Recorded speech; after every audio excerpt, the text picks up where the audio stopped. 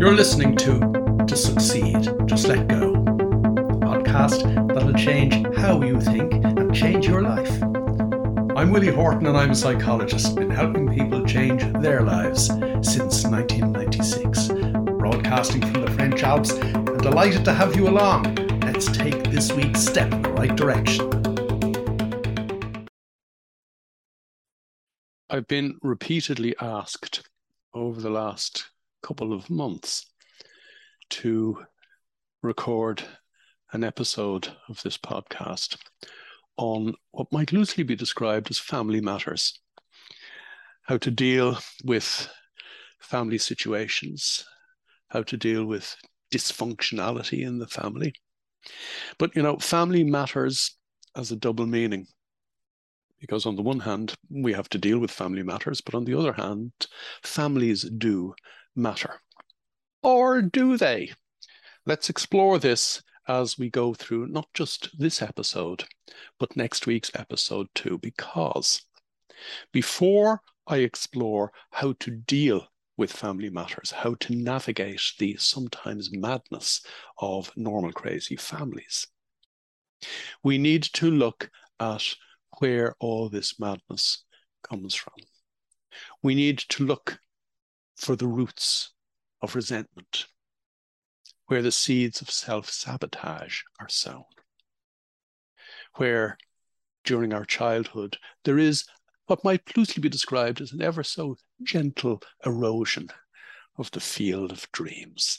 As young children, we have the life gradually sucked out of us by the odd throwaway remark, the odd little thing that we think happens to us. You see, we can't discern whether something is good or bad at that moment in time when we're young and impressionable, and therefore we'll take in anything and everything. That's why the old expression that young children are like sponges is absolutely spot on. We soak up everything, but the unfortunate thing is that we're more adept at soaking up what we perceive as the negative than the positive.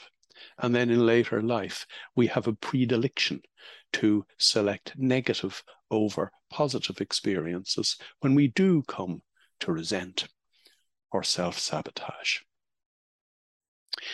So for starters, I want to explore normal crazy families. If the American Management Association, the University of Chicago, Harvard, if all these bodies are correct, if 96% of people are not in control of their own state of mind, if only 4% of people are in complete control of their emotions, so to speak, then 96% of people could be described as normal, crazy people. Now, by the way, some people take offense at my use of that phrase, but really, if you're not in control of your own state of mind, or let me put it more bluntly, if your automatic mind is in control of you, surely that is a definition of lunacy. And it is certainly a recipe for dysfunctional behavior on a day-to-day basis. If all those academic bodies are correct, and the research goes back more than half a century at this stage, then what are the chances of you finding a family of 4 or 5 people who are actually fully functioning human beings? Almost no chance at all. As somebody on a slightly different note said to me recently, he said, I've just realized that all of the management meetings and board meetings that I've been at throughout my career were circuses of madness. I was surrounded by normal crazy people who, for most of the time, weren't even in the room. They were off in their own little worlds. And this is even before the days of mobile phones and laptops or cell phones, where people are actually doing something else whilst they're supposed to be at a meeting. He said, how could any board or management team be functional when the chances of there being 5 or 6 functional people in the room are so remote? It's exactly the same for families, only worse, because you can resign from your board position. You can resign from your job. You can't resign from your family. Or can you?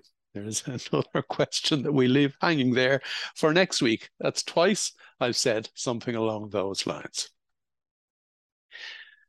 However, let's get down to brass tacks here.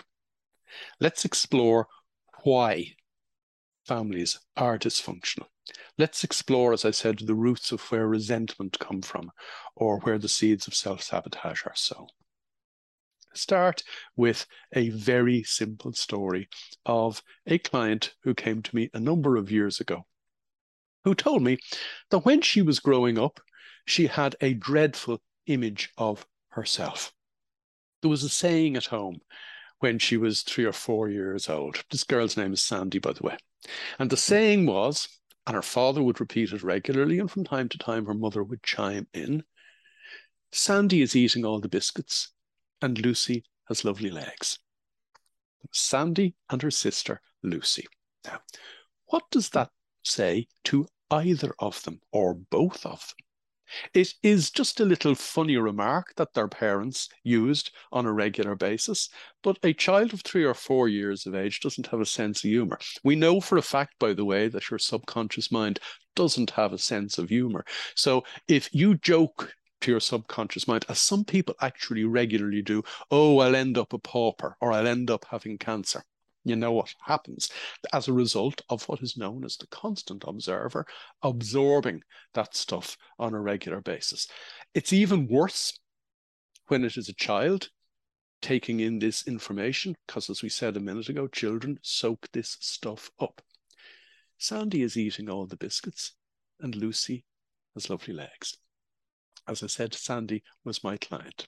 When I met her first, she was obese. She had no self-confidence. Why was she obese? Because she was eating all the biscuits. Because she had a sweet tooth. Because her sister was the good-looking one. Her sister was the one with lovely legs. She was the ugly duckling. Now, that wasn't the case at all. It was just a little family jingle, if I can put it like that. But these little family jingles mean something serious and deep-seated to the little people at whom these family jingles are directed. So Sandy was obese because Sandy was eating all the biscuits. The interesting question about this is, was Lucy a confident, successful woman because Lucy had lovely legs? No. Lucy ended up suffering from depression. Now, we don't know what messages she took on board because she isn't my client. And Sandy couldn't tell me because Sandy isn't Lucy. The key thing I want you to get out of that little anecdote is that these are where the seeds of resentment, the seeds of competition in families are actually sown. This is where we learn about who we are and not just our place in the world, but more importantly at that age, our place in the family. I've loads and loads of examples of this. Let's talk next about what I would call golden child syndrome. Sometimes my client was the golden child. For example, I have worked for a number of years with a girl called Pauline. Pauline's mother told her that she was so beautiful that nobody would be good enough for her. So she ended up with nobody. So at 54 years of age, when I met her first, she was literally tearing her hair out, wondering why she hadn't settled down like her friends and she didn't find her soulmate like some of her friends had. She was actually programmed to meet nobody. Now, there is a classic example of the subconscious mind taking things at face value, literally. And that's why, for example, now as an adult, if you're talking to yourself, and we all talk to ourselves on a daily basis. If you're talking to yourself, even if you're joking with yourself, the subconscious mind will simply take at face value what you're saying and internalize it, even now as an adult. And in particular, as an adult, if you're saying things to reinforce what you already knew about yourself as a result of the stuff that you took on board when you were young and impressionable. And generally speaking, if I go back to my introductory remarks in today's episode, when I talked about the automatic mind being in control of the normal crazy person, The automatic mind is running on the stuff that it learned about you when you were young and impressionable. So therefore, if there's any self-talk going on now, and I mentioned self-sabotage earlier on, if there's any self-talk going on now, it is bound to be based on what the automatic pilot in your mind is actually thinking at this moment in time. And as we know from previous episodes, the automatic pilot in your head is always using the same 70,000 thoughts on a daily basis. And those 70,000 thoughts haven't changed since you were young and impressionable. So we need to be careful. So let's go back to what I've described a minute ago as golden child syndrome. More often than not, my client is not the golden child. In other words, they're the person who's been told, why can't you be as good as your brother? Why can't you be more like your sister? Why aren't you intelligent like your sister? I have one particular client who recounted to me many years ago how he had innocently broken his brother's toy. And the brother in question was the golden child of the family. And the father got so annoyed with the golden child's toy being broken that he grabbed my client by the ankle and dangled him out a window upside down. That is the kind of thing, by the way, that really leaves an impression on a young and impressionable child. And that is an extreme story, but I have loads of stories. For example, one particular client of mine being sent to boarding school when they lived 5 minutes from the school, and his older brother had never been sent to boarding school. His older brother, who even in later life was of great interest to his father, whereas in later life, right up to the time his father died, my client was of limited interest to his father in comparison to his brother's magnificent deeds. Did the father or mother set out to damage the child or children in any of these circumstances? Of course they didn't. Most children are brought up in a loving, caring environment. It's the little throwaway remarks, the family jingles, the little episodes that leave lasting big impressions on the mind of children who are thrown into the same pot together and often end up competing with each other, or in some cases, actually being set off against each other. I have one particular client whose mother constantly played her off against her sister, to the point that the two of them would nearly kill each other. Obviously not literally, although I'm not too sure about that.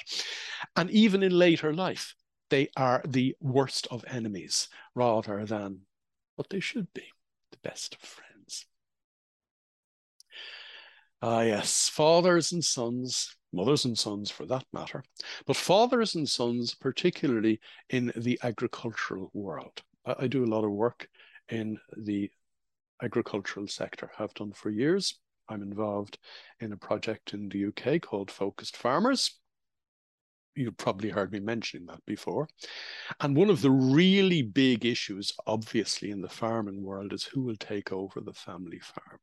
The resentment that breeds, I had a conversation with one particular farmer a number of months ago who was talking about how her father, who had been a farmer, had left in his will the entire farm to her elder brother. And her mother said to the father, her husband, she said, what about the 3 girls? He said, oh, it's a couple of grand for each of the girls, so they'll be fine. They'll marry farmers too. And everything will be sorted out. Think about how that actually impacts on the interaction between the siblings in a family like that. Now, I've seen much worse, by the way, than just that. I've seen dominant fathers bully boys and girls, with the result that there ends up being a dominant son who manipulates their sisters, bullies their mother, and tears the family apart. It all comes from the parents in their turn. I'll come back to what I mean by that in a moment. The parents in their turn being mindless, being normal, not being in control of their own state of mind, allowing their automatic pilot throw out these family jingles or do these silly little things that leave a lasting impression and literally cause families in later life to self-destruct. But there are more simple things, not just related to parental behavior or misbehavior, if I can put it like that. I recollect one particular client telling me that he grew up in a family with 5 siblings. In other words, there was 6 of them. And they developed what he called lodger's arm syndrome, otherwise known as SOS, stretch or starve. They were competing for food. Now, they weren't actually competing for food where it was scarce. 3 of the children in the family thought there was a daily competition going on for who could eat most. The other 3 in the family were completely oblivious to this madness going on between 2 boys and 1 girl. So there's a classic example, by the way, of even children of 7 or 8 or 9 years of age having their own version of reality. There were 2 completely different versions of reality every dinner time, every evening. Of course, it could be the fact that 1 or 2 or 3 of those children who were competing for food had been told that they eat all the biscuits. There's just a variety of different examples of the same thing. But let's come back to one of the key points that I want you to understand as a result of today's episode. Parents say stupid things to children mindlessly, thoughtlessly, because they're normal, crazy people, because they are using their minds automatically, because they were brought up that way by their parents in their turn, as I said a minute ago, doing exactly the same thing. And the really interesting thing about pretty much every client that I have worked with over the years who had children was that after about an hour or 2 of our initial conversation, there'd be this sudden stop in the conversation, sometimes accompanied by tears, where the client would say, "What have I done to my young children?" Now, of course, the situation is always retrievable. Everything can be repaired. It's never too late, but it does require people taking control of their own state of mind. If you don't take control of your own state of mind, and if you're a parent, you will be like your parents before you, who went around spewing out the most common form of parental abuse, what we might call random acts of heroic heartache. You're bloody stupid. What's taking you so long? You're not the brightest, are you? He's not the sharpest tool in the shed, is he? Little throwaway remarks. As I said a minute ago, stuff that parents say that as adults, because they're mindless, they don't even know they're saying it. And even if they did know they were saying it, because it's just a throwaway remark, they wouldn't remember it 5 minutes later. The child will remember it 5 decades later. As a result of comments like that, and they're real comments from clients, or I'll give you a couple more just to add a little salt and pepper to the top of this meal. You know, everyday mindlessness, like one father regularly said to his son, "You'll never get a woman looking like that." He's the male equivalent of Pauline that I mentioned earlier on, Pauline, who was so beautiful that nobody would be good enough for her. Or another one, a client of mine who would regularly play tennis with his best friend, and his father would say to him just as he was going out the door, "I don't know why you bother playing tennis with that guy. You always lose." And of course, he always lost. And in fact, when it came to any important tennis match, he always lost. The mind is listening all of the time.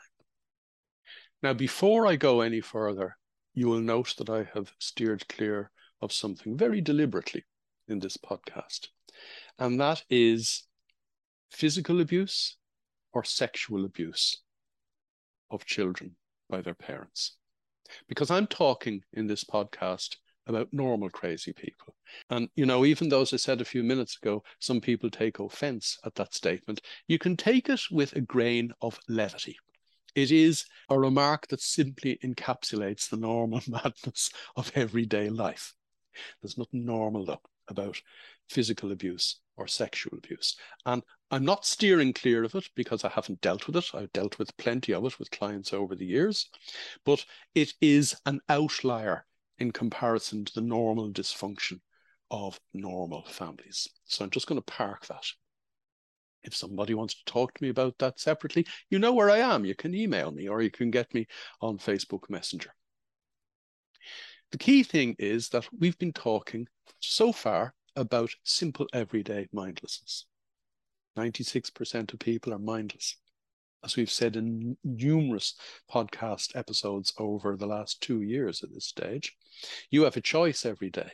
And the choice is a simple one. It's a black and white choice. Am I present or am I absent?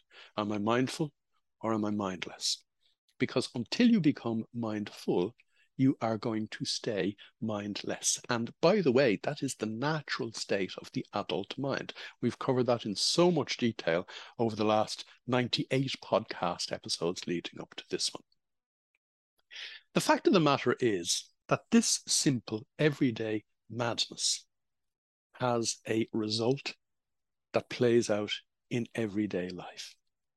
The result of all this simple mindlessness is dysfunctional individuals, people who self-sabotage, people who have a chip on their shoulder, people who think they're in competition with their siblings, people who actually are in competition with their siblings, fighting over, for example, an inheritance. The number of times I've had to deal with those kind of situations over the last 27 years is horrible, actually. But you end up with dysfunctional individuals and dysfunctional families. And by the way, we've only been talking in this episode about what the parents do mindlessly to their children. We haven't talked about family circumstances like, for example, an only child who is usurped by a late arrival. You know, my sister is 8 years older than I am. And she tells me that for the first 8 years of her life, rightly so, she believed herself to be the center of my parents' world, an only child, because actually she was an only child. I disrupted her life no end, apparently. To the point where apparently when I was an infant, she parked my pram under a rose bush so the bees that were getting their nectar would actually go out of their way and sting me. But anyway, it's a minor anecdote. We haven't killed each other since. But there are those circumstances as well.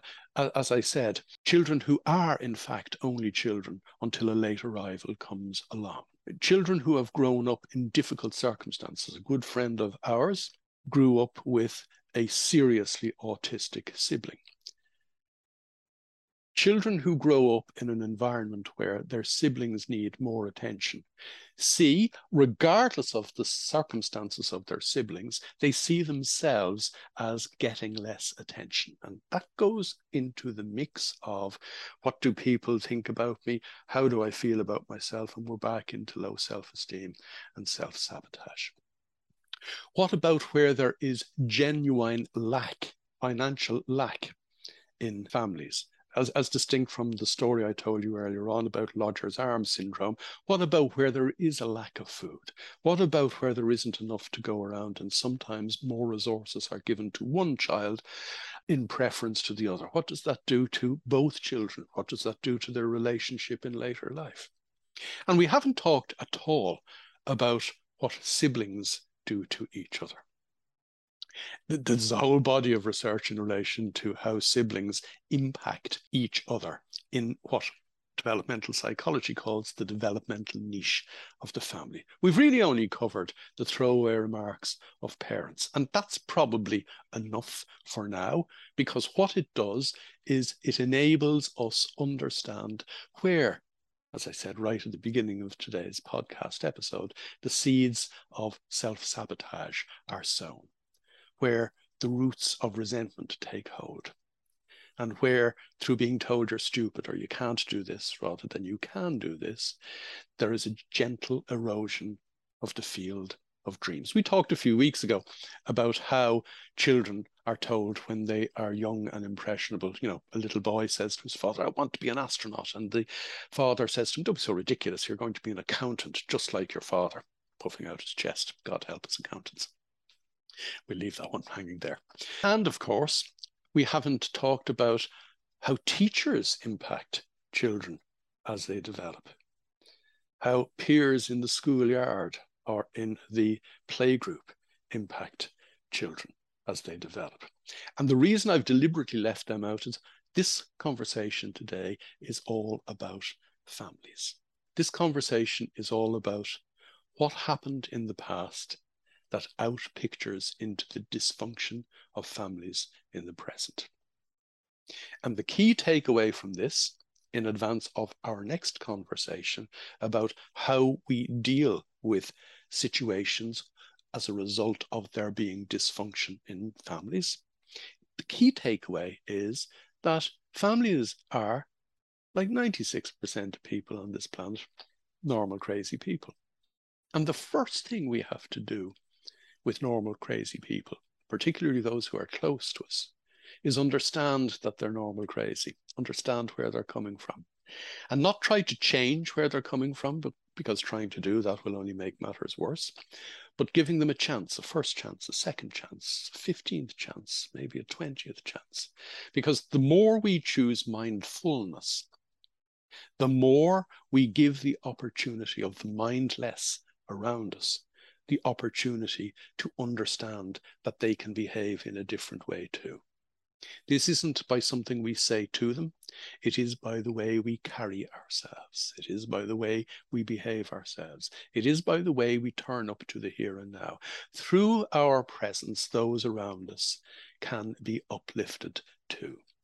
The tide of our presence can raise the level of the boats around us too. Some people don't want their boat raised. Some people are willfully drilling a hole in the bottom of their boat so they'll sink into the abyss of all the normal crazy madness of the 70,000 thoughts every day. Some people, as I said about Lucy earlier on, will end up depressed. And some people love being depressed and wallow in their depression. It's kind of worn with some kind of badge of honor. But the key takeaway from this is that we're always in everyday life dealing with normal, crazy people. The more I can stay present, the more you can stay present, the more we develop our ability to behave appropriately. And as I said a moment ago, through our presence, perhaps raise the game of those around us too. That is a preface to what we'll talk about in the next episode when we talk about navigating dysfunctional families.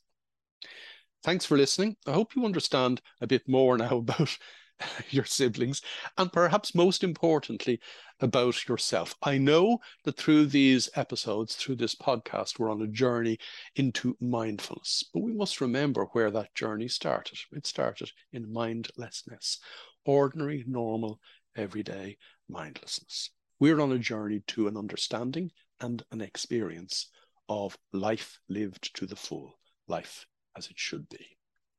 Talk to you again next week. You've been listening to Succeed, Just Let Go. To get involved, join me in my Facebook group, strangely enough called To Succeed, Just Let Go. And for more information, visit www.willie-horton.com.